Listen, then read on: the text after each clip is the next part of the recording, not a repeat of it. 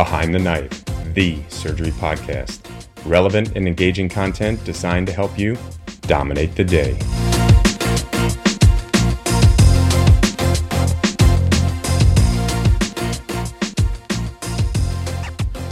Behind the Knife would like to sincerely thank Medtronic for sponsoring the entire 2023 AbSite podcast series.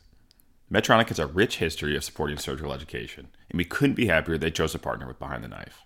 Their sponsorship goes a long way in supporting us as we develop exciting new content. As surgeons, we know and love Medtronic for their trusted brands like the Signia, Tri-Staple Smart Stapling Platform, and LigaSure Vessel Sealer. But Medtronic's impact extends well beyond the operating room. Medtronic's mission is to engineer the extraordinary. And with 90,000 plus people in over 150 countries, Medtronic is committed to accelerating access to healthcare technology, advancing inclusion, diversity, and equity, and protecting our planet. Learn more at medtronic.com. All right, welcome back. It's AbSite 2023. As always, Behind the Knife is ready to help you dominate the exam with our 30-episode AbSite review series and our AbSite review book. We also want to share with you what's up next for Behind the Knife. 2023 is going to be a banner year. We are investing big time in our platform, and we are currently working on a brand new website and accompanying iOS and Android apps. The website and apps will include tons of useful features and will make it easier to access all of the exciting new content we are making. Speaking of content, we are expanding our oral board review resources with a general surgery oral board review book and oral board audio review courses for vascular surgery, colorectal surgery, and surgical oncology. We are also almost finished with an incredible new trauma video surgical atlas. This will include 24 beautifully shot and edited trauma video scenarios, many of which have never been captured on video before. For students, we are creating a comprehensive resource designed to help them dominate their surgery rotation. This is no small project and includes written content, original illustrations, audio, and video. We've also created our very own suture kit and knot board with high-quality instructional videos for right and left-handed learners. Finally, we are well underway with a full makeover of the AbSite review series and book, both of which will be ready before the 2024 test. Be sure to follow us on Twitter and Instagram, and please leave us a review wherever you listen to your podcasts. If you want to learn more, visit behindtheknife.org. Now, take a deep breath. You've got this. Okay, let's get started. I hope everybody's AbSite studying is going well so far. So, hepatobiliary part 1. This is hepatobiliary is a big subject, so we broke it up into 2 segments. Let's jump right into it with some high-yield anatomy. So, Wu, what makes up the portal triad? So, the portal triad contains the common bile duct, the proper hepatic artery, and the portal vein. This runs in the hepatoduodenal ligament. Yep. So the proper hepatic artery, not the common. CBD, proper hepatic artery, portal vein, hepatoduodenal ligament. Kevin, what separates the left and the right lobe of the liver? For the right and left lobe of the liver is separated by Cantley's line. It's the line between, if you drew a line between the gallbladder fossa and the inferior vena cava. And not the falciform. They'll try and trick you. It's not the falciform. It's Cantley's line, separates right and left lobes of the liver. One thing I just wanted to point out on the portal triad is there is anatomy questions that ask their relationship to each other. And so it's important to remember that the artery is medial to the bile duct and the portal vein is posterior to both of those. Perfect. Yep. They do like to ask that. And it's important to know clinically as well. So it's going to be a little bit difficult over an audio format, but Wu, can you walk us through a visual tour of the liver where there's all these segments and that often come up that you have to kind of know where they're positioned. What's a good way of thinking about that? Yeah. So again, it's easiest to look at an illustration as you look through this, but think of the caudate lobe is that a separate segment. It's segment 1. And then break apart the left side and the right side. So on the left side, there's 2 and 3, and those are the left lateral segments. And there's 4. There's a 4A and 4B, and those are the left inferior anteromedial segments. Then on your right side, you have 5, 6, 7, 8. And so the 5 is the right inferior anteromedial. The 6 and 7 are the right posterior lateral segments. And the 8th is the right superior anteromedial. One thing I think we'll go over later is they'll ask you a right hepatectomy, what segments are removed in that versus a left or an extended right. And so those are how those become clinically relevant on the ABSITE. And they also like to throw in there, they'll give you somebody, a patient who has a metastatic tumor, and they'll tell you what segment's it in. So you have to know if that's, a left lateral segment or if that's one of the deeper segments, and that helps guide your therapy as to how you're going to approach treating that or performing a metastectomy. So it's definitely a favorite. It's definitely need to know it. Like Wu said, the best way to do it is open up an anatomy textbook and just have that image in your head and know where the segments of the liver are. So how about the hepatic veins, Kevin? Tell me about those. Where do they drain? How many are there? Right. So you have 3 hepatic veins. They drain directly from the liver into the inferior vena cava. So you generally have the right, which drains directly into the inferior vena cava itself. And then the left and medial hepatic vein join together and form a confluence and then plug into the inferior vena cava. Okay, great. There's a lot of some aberrant vascular anatomy that's important to know. There's your replaced right hepatic and there's your replaced left hepatic. So, Wu, where are those originate and where do they run? Yeah, so the replaced right hepatic most commonly comes off the SMA. It travels behind the pancreas and the common bile duct. This is in contrast to the replaced left hepatic, which comes off the left gastric artery. It travels in the gastrohepatic ligament. That's a favorite one to ask. Is they'll either straight out tell you that a patient has a replaced right or left hepatic, and they'll ask you what the origin is. So the replaced right off the SMA and the replaced left off the left gastric. That is especially important when you're doing foregut surgery and you're opening up the gastrohepatic ligament, that you don't ligate that or you don't run into that.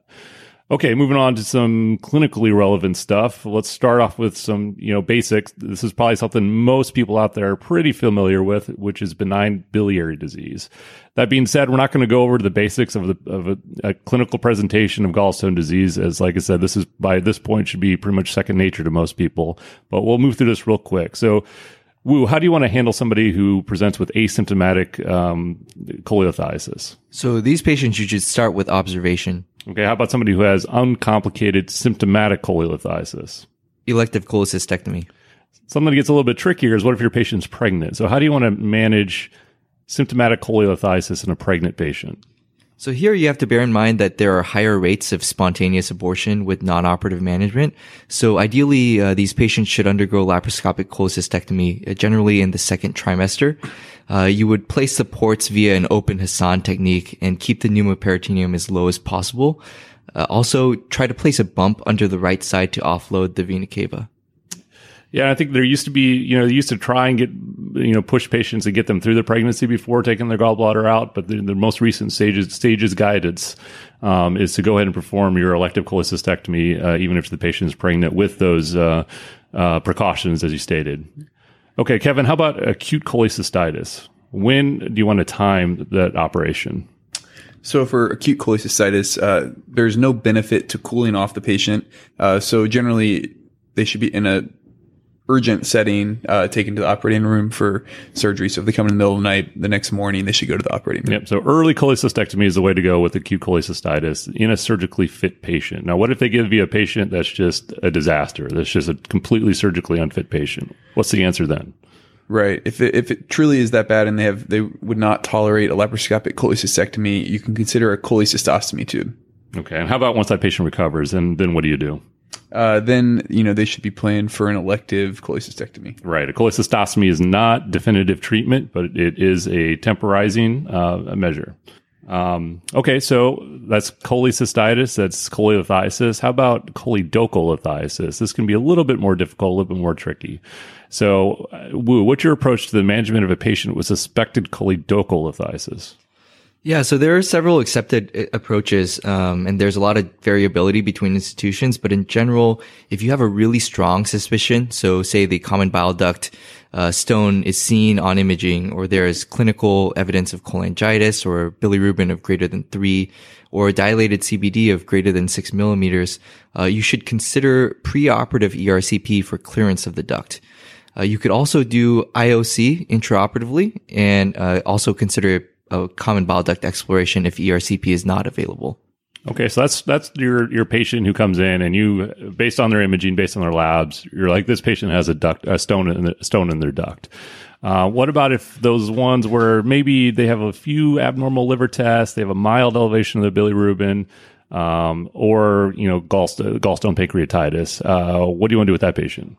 So here, both MRCP and just a laparoscopic cholecystectomy with intraoperative cholangiogram would be acceptable answers. Yeah, I think the key there is you have a moderate suspicion for a stone in the duct, so you need to do something to image that, whether that's a preoperative MRCP or whether that's an intraoperative, an IOC. Maybe you don't have enough suspicion to go ahead with a preoperative ERCP, but you definitely want to image the duct. Okay, what about an easy one, the low suspicion? Their labs are normal. And they have nothing on imaging to suggest a common bile duct stone. Here, you really don't need any further investigation prior to the cholecystectomy. Right. And some people will do routine IOCs on everybody, and that's fine, but that's certainly not required. And you don't feel obligated to do that in a board scenario either. Okay. So let's say you had a patient who had a moderate suspicion. You take them to the OR, you do your lap chole, you do an IOC, and you identify a common bile duct stone during your cholangiogram. What are your next steps? So first, during the intraoperative cholangiogram, once the stone is identified, you should try to flush the stone through, and using glucagon if the stone has difficulty flushing alone could be very helpful. Okay, those are your first steps. Those are going to be your answers for the first steps is glucagon. You can give that up to twice, and you flush with normal saline. But let's say that doesn't work. And let's say you have a small stone and you have a pretty sizable cystic duct. What's your approach then? Yeah, so here the key is that the stone is small and the cystic duct appears large. So if that were the case, you should try a transcystic common bile duct exploration using fluoroscopic guidance, or you could use a choledocoscope. Okay, and how about if you have a tiny little cystic duct and you have a large stone and you just don't think you're going to be able to get there with a transcystic approach? Here, the preferred approach is either a laparoscopic common bile duct exploration, or if you don't feel confident in that, then you could do a post-operative ERCP. And all this depends on the resources available to you and the surgeon experience. Yeah, I think you'll see managing these patients, there's a lot of variability in practice and there's a lot of acceptable approaches. So you just kind of have to know the options available. You have to know that if you have ERCP available, that's okay. If you don't, and you have surgeon experience, you can do either a laparoscopic or open common bile duct exploration. So the key there is just knowing all the available options and know that there's a lot of acceptable ways of going about that. Okay, well, let's say you're doing your cholangiogram and you don't get any filling proximally of your hepatic ducts. You don't visualize your hepatic ducts. What are your next steps? You could try to pull the catheter back a little bit prior to flushing again and reshooting the cholangiogram. And you can also try to place a patient in Trendelenburg to see if there's any change in the imaging. Okay. What if you do that? I agree. You try those simple things first. You reposition your catheter. Maybe you put it in too far. You use gravity to your advantage. So you put the head down, see if you can get some backfilling into those hepatic ducts. But what if you do that and it's still, you see a cutoff or you don't visualize one of your hepatic ducts? What do you really worry about? What do you got to do then? At that point, you would have to convert to an open procedure and investigate and see if there's an injury to the hepatic. Right, and that's going to be the answer. You have a high suspicion that you've ligated or you've injured a hepatic duct, so you have to open to define your anatomy. Okay, moving on. Kevin, gallstone pancreatitis. What's your approach? So for gallstone pancreatitis, they will at some point in the near future need a cholecystectomy, but you generally do not do it at their initial presentation. Let's start with they present with gallstone pancreatitis. Do those patients need an ERCP to clear the duct? If there is evidence of choledocholithiasis or active cholangitis, then yes, they would need an ERCP. But if there's just pancreatitis, there's no role for ERCP. Yeah, so just your run-of-the-mill patient who presents with pancreatitis and you suspect it's gallstone pancreatitis, unless they have one of those other indications that you strongly suspect that there's a big stone lodged in the duct or they have evidence of cholangitis, most of those stones will pass and they don't necessarily need an ERCP. So you initially manage them, medically to cool off their pancreatitis, but how do you want to time their cholecystectomy? It's generally recommended, and I think the ABSET answer will be during that same hospitalization. Exactly. So there's a very high recurrence rate, and that can have serious sequela. I think it's upwards of 40% at 30 days. Somebody might have to double check me. But I think that's the number. So the recommendation is cholecystectomy during that hospitalization. So before that patient goes home. So that's going to be the answer.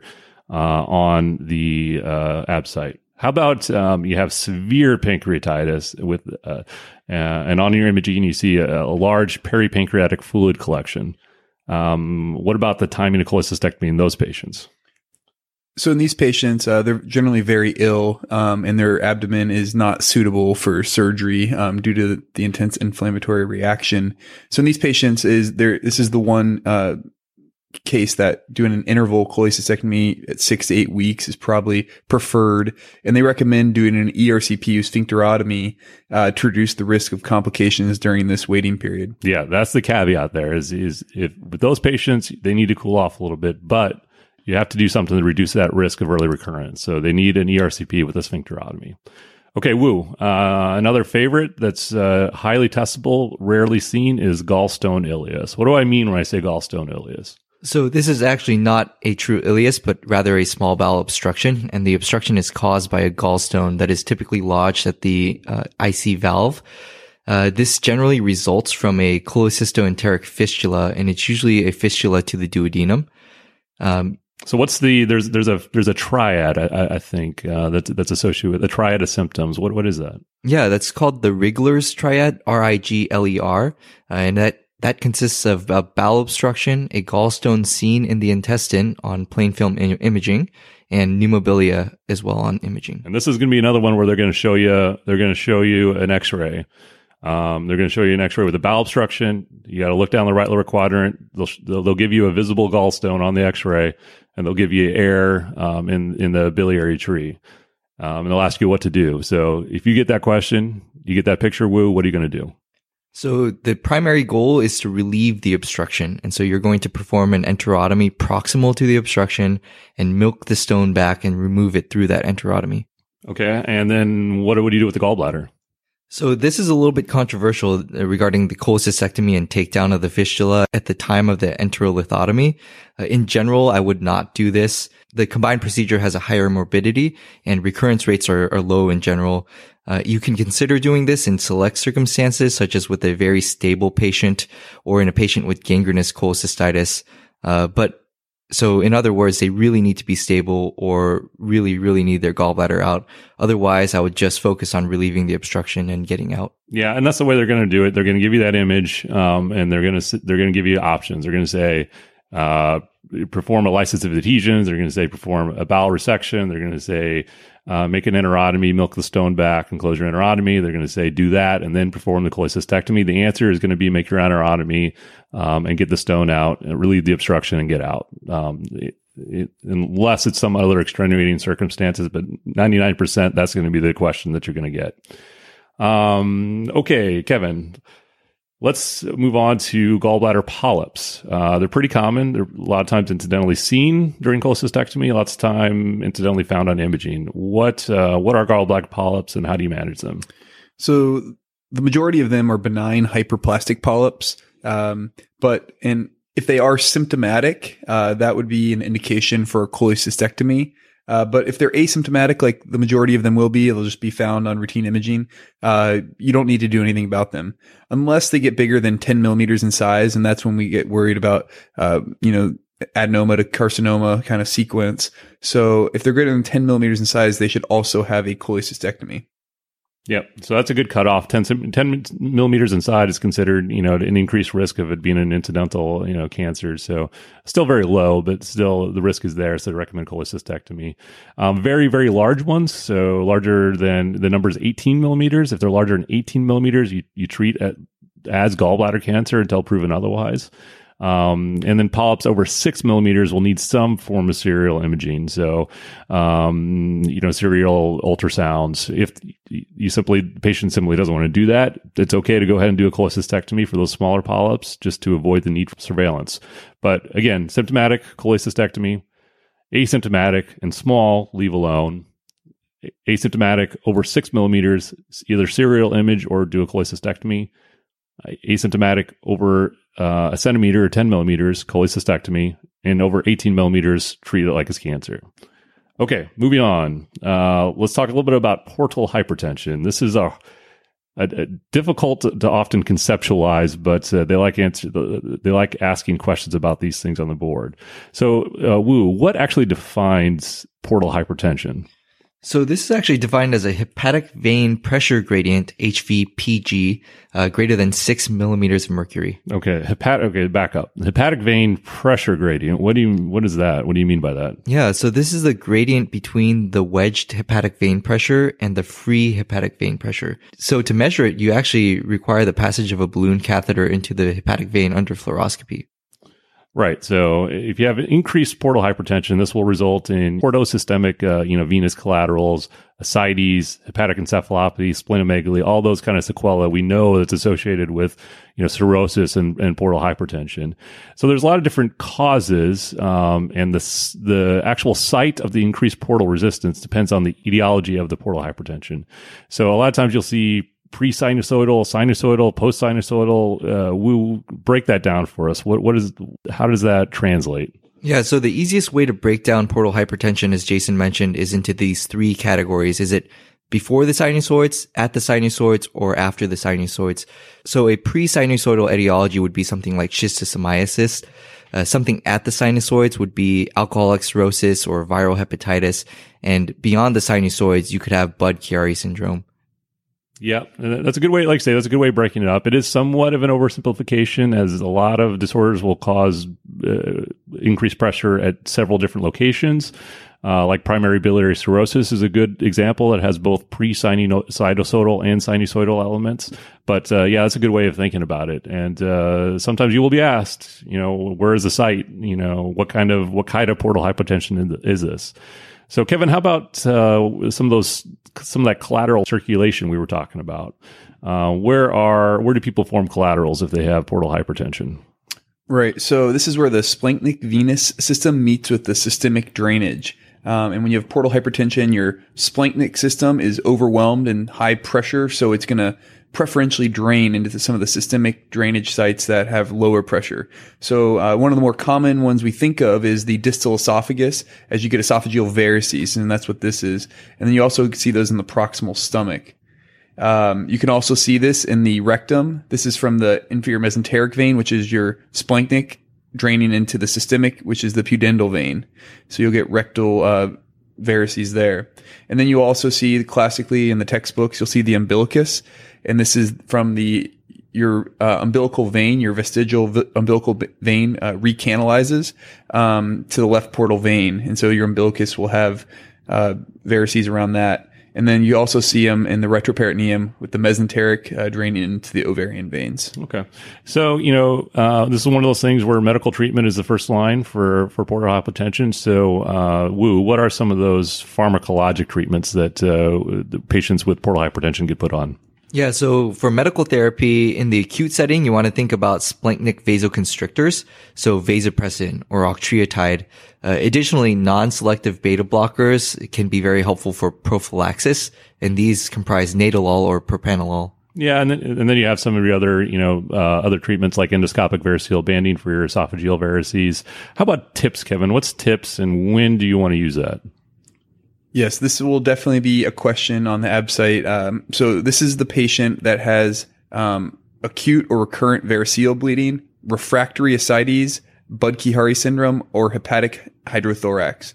And the whole point of this is to decompress the portal system, and this is done through an endoscopic fluoroscopic method. Okay, Wu. So let's move on to a patient who has esophageal varices and has an acute esophageal variceal bleed. What's your management of that patient? How are you going to approach that? So for this patient, you want to start with your standard measures of resuscitation, transfuse if necessary, start broad spectrum antibiotics, intubate the patient for airway protection, start octreotide, and then you want to move quickly towards endoscopic treatment. If the patient has uncontrolled bleeding, even with endoscopy, then I would move towards a TIPS. And if you're going to do that, though, they're bleeding, and you need to take them for TIPS. What do you have to do? What do you need to temporize them with? Yeah, so the temporizing measure here would be balloon tamponade. Yeah, so like your Blakemore balloon, all those things. That is a very scary situation if you ever have to do that. So let's say that you get initial endoscopic control of the bleed. You do all those things. You resuscitate, you type and cross, you transfuse, you start antibiotics, they're intubated, you start an octreotide drip, you do your endoscopy, you get a little control, and then a couple hours later, they bleed again. What do you want to do then? So here the patient has had initial endoscopic control and has rebled, then I would go for a second attempt at endoscopy. Yeah, it's not that dissimilar to other upper GI bleeding. The second endoscopy would be the answer, but then they need their tips. So either you get control endoscopically or you do your Blakemore balloon, but they need tips. And one quick thing on tips, it is a transjugular intrahepatic portosystemic shunt.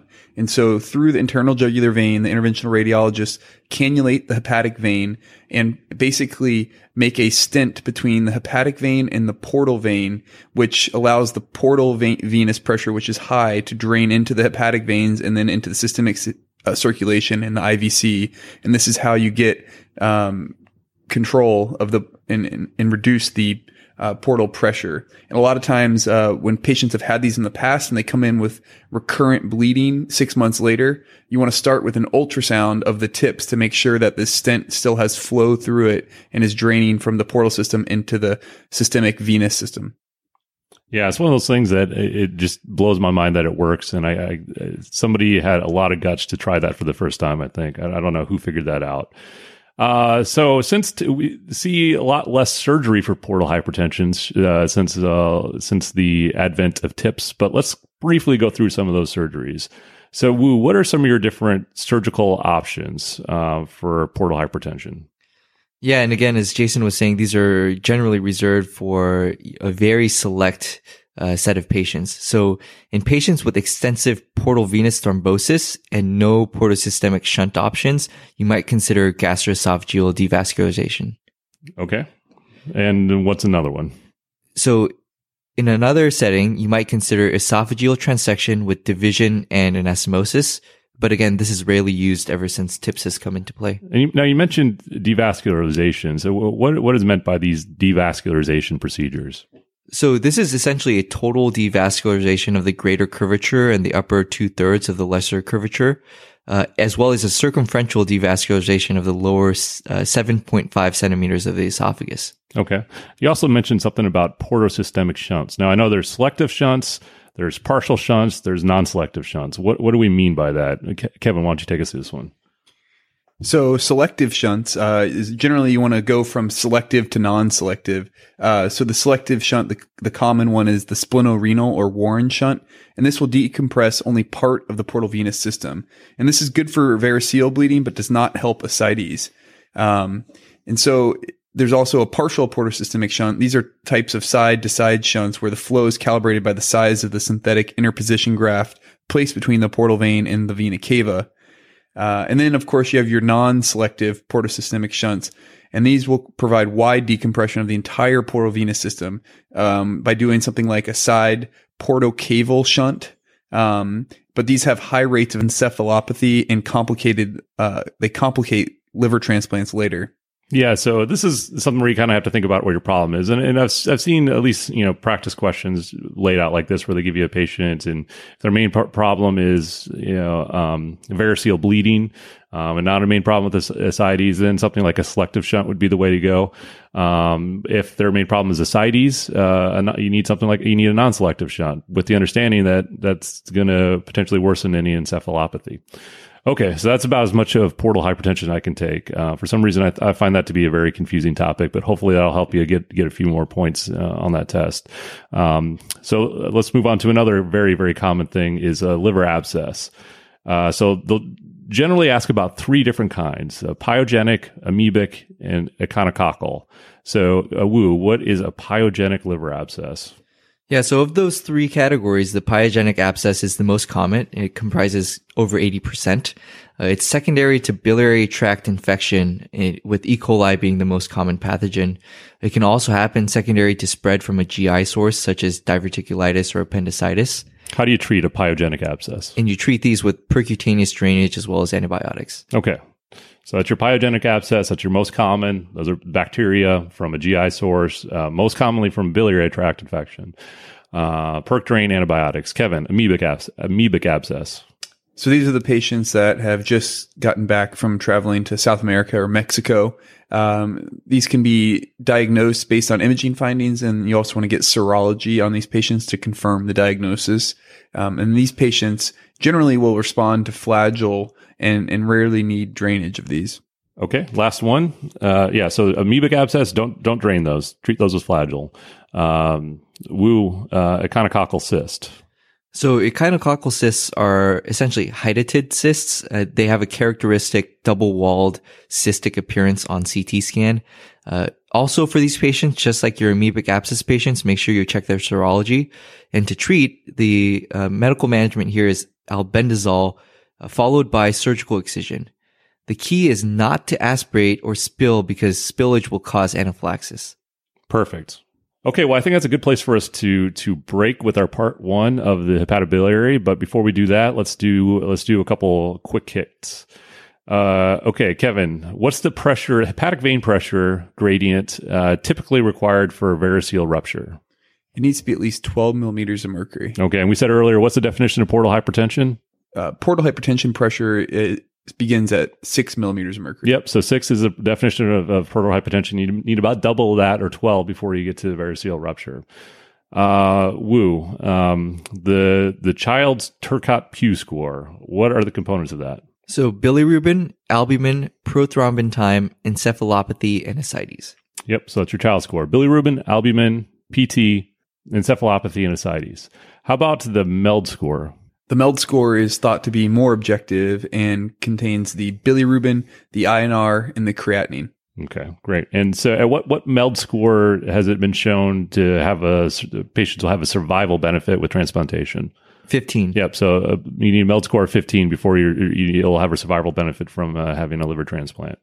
So Kevin, common test question, important to know in real life, especially with the increasing levels of cirrhotic patients in the United States.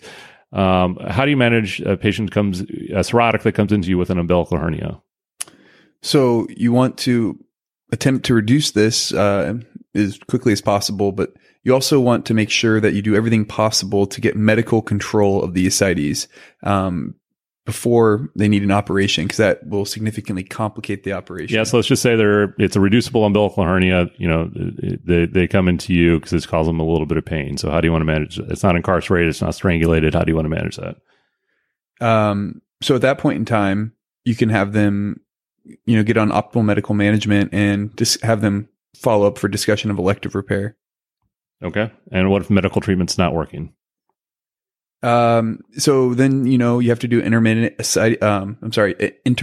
paracentesis, temporary peritoneal dialysis catheters, or potentially a TIPS procedure, to help control the ascites. Yeah. So if you're doing an elective setting, you get them absolutely medically optimized to reduce any chances of recurrence and chances of complications during the procedure. You have time on your side, use it. In an elective setting, do you want to use mesh? Do you want to close primarily? How do you want to do that? These patients have a high risk of recurrence due to their intra-abdominal pressure, so I would use a mesh in the elective setting. Okay. What if you have a patient that comes into you, their MELD score is 20, they're on the transplant list, and they're telling you, yeah, this bothers me. Do you want to fix that, or what do you want to tell those patients? Hopefully that they can wait to get this repaired at the same time they get their liver transplant. Yeah, that just makes sense. If they're getting a liver transplant, take care of the hernia at the time of the liver transplant. So those are the easy ones. What about the complicated ones? If they come into the ER, they have a big, red, angry, incarcerated, strangulated umbilical hernia. What do you do there? Unfortunately, these are very difficult, but your only choice is to operate on them. So you must repair these urgently, and you can't use mesh in these situations due to the concern for infection.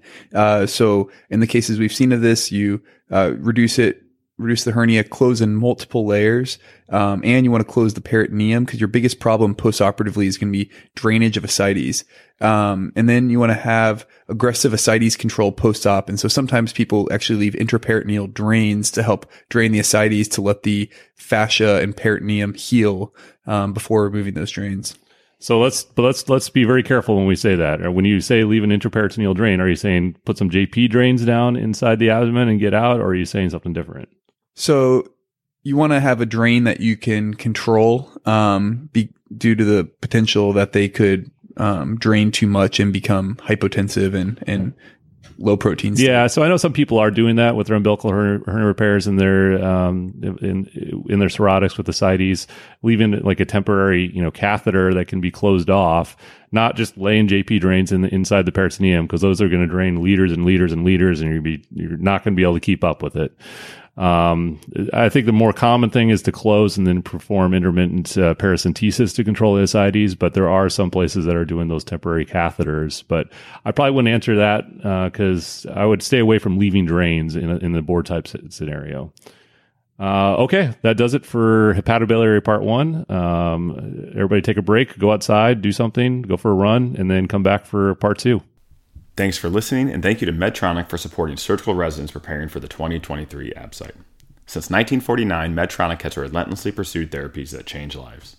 Today, we thank Medtronic for supporting surgical residents as they relentlessly pursue their dreams. From all of us at Behind the Knife and Medtronic, dominate the ABSITE. Be sure to check out our website at www.behindtheknife.org for more great content. You can also follow us on Twitter at Behind the Knife and Instagram at Behind the Knife Podcast. If you like what you hear, please take a minute to leave us a review. Content produced by Behind the Knife is intended for health professionals and is for educational purposes only. We do not diagnose, treat, or offer patient-specific advice. Thank you for listening. Until next time, dominate the day.